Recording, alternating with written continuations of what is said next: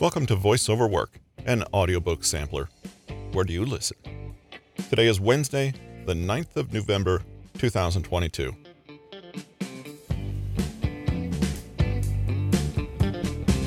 Epictetus, Marcus Aurelius, Seneca, Friedrich Nietzsche, Jocko Willink, and now Nick Trenton are all authors and philosophers who have proclaimed the benefits of the Stoic attitude of amor fati. In this bonus episode, we take a section from Nick Trenton's book, Stop Negative Thinking.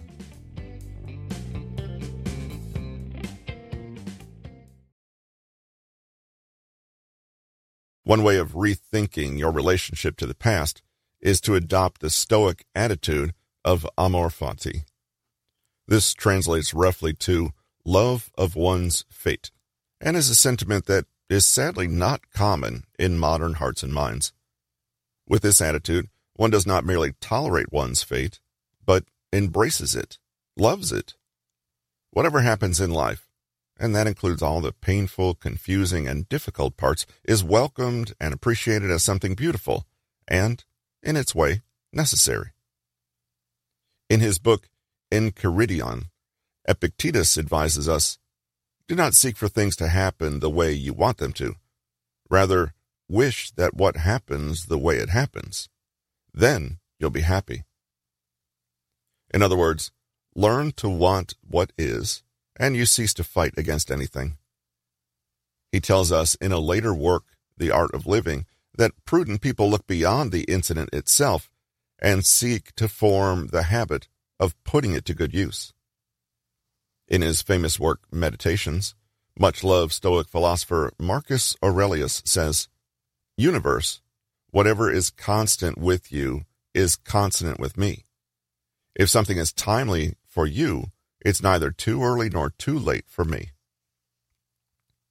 Nature, everything is fruit to me that your seasons bring. Everything comes from you. Everything is contained in you. Everything returns to you. Can you feel the enormous sense of relief in that passage? These philosophers suggest that we quietly bear our misfortunes and be strong, but they're taking it somewhat further. Our misfortunes, with the attitude of amor fati, are in fact not things to bear and endure and tolerate, but things to embrace.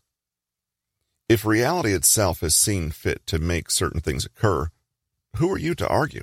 In fact, why should you do anything other than be glad that events have unfolded in the way they have? This way of thinking takes some time to digest, since it is so radically different from the typical sense of regret, dissatisfaction, and resistance most of us are taught to eliminate when it comes to our lives. Although the original principles came from Stoic philosophers like Seneca and Aurelius, it was also the philosopher Friedrich Nietzsche who revived the theme in his book, Ecce Homo, saying, my formula for greatness in a human being is amor fati, that one wants nothing to be different, not forward, not backward, not in all eternity. Not merely bear what is necessary, still less conceal it. All idealism is mendacity in the face of what is necessary, but love it. This is a profound paradigm shift. What do you think your life would be like if you genuinely wanted nothing to be different and embraced every event, past, present, and future, as something marvelous? This sentiment goes beyond accepting what is, and the Buddhist philosophers would certainly understand this point. It's about being decidedly enamored with all the shapes and contours of one's own life. Nietzsche continues in his book, The Gay Science, I want to learn more and more to see as beautiful what is necessary in things.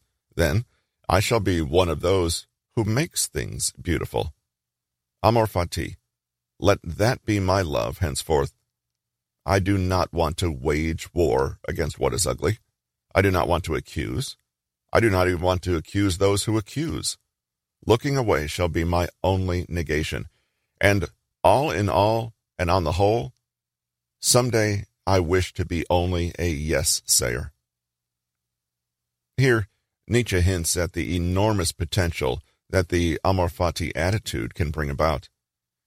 If we not only accept, but love what is our fate, we give ourselves the opportunity to find, create, or amplify any possible beauty, meaning, and power in those events. We can transfigure and transform them. We go from being reactive strugglers against reality, always saying no to those who have gratitude, curiosity, and positivity built in everything they do, so that there's nothing that they cannot say yes to. If all of this sounds overly abstract, don't worry. There are very simple ways to cultivate amor fati in your own life right now. Tip 1. Define the event as objectively as possible. Remember that a thing is only good or bad because of the perspective you're taking on it. What is a tragedy for one is a blessing for another and completely neutral for a third. Try to look at events without the veil of your own resistance, judgment, or opinion spread on top of it.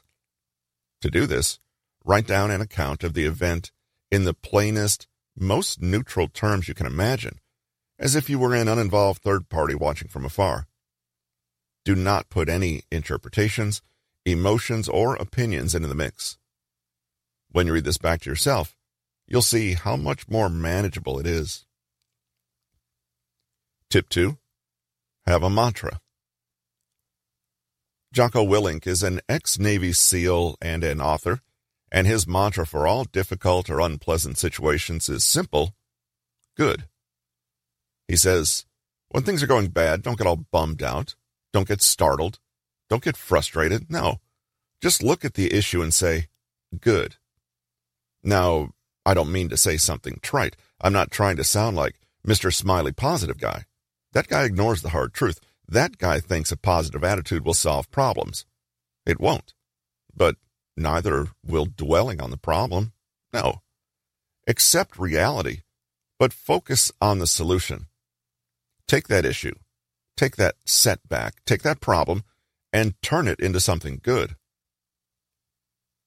Whatever mantra you choose, say it out loud to yourself when you catch yourself feeling decidedly not in love with your fate. Okay. Thank you. So it is. Yes. I welcome it. Tip 3. Focus on action. Focus on solutions. It would be a big mistake to assume that loving one's fate is the same as being a passive, defeated fatalist. In fact, the opposite's true. Only when you fully and completely embrace what is can you properly engage with your full range of choice, agency, and power. We should love what is, but that doesn't mean we forfeit our chance to have a say, take action, and attempt to influence that reality. When we love a challenge, we transform it into an opportunity.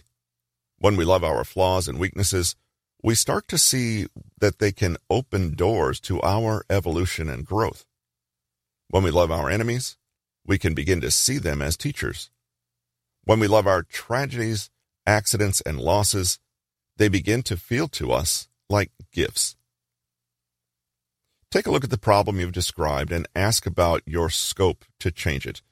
Think of what you can do, break that task down into smaller chunks, and then commit to taking the very next step, right now if possible. If we only ever resist adversity, say no to reality, and fight against it, all those potential gifts, opportunities, lessons, and insights are lost. When you really think about it, is it such a wonderful thing to always get what we think we want? Do we really want to live in a world where we're never challenged, never uncomfortable, never surprised or humbled? This has been Stop Negative Thinking: How to Control Your Thoughts, Stop Overthinking, and Transform Your Mental Habits. Written by Nick Trenton, narrated by Russell Newton. Copyright 2022 by Nick Trenton. Production copyright by Nick Trenton.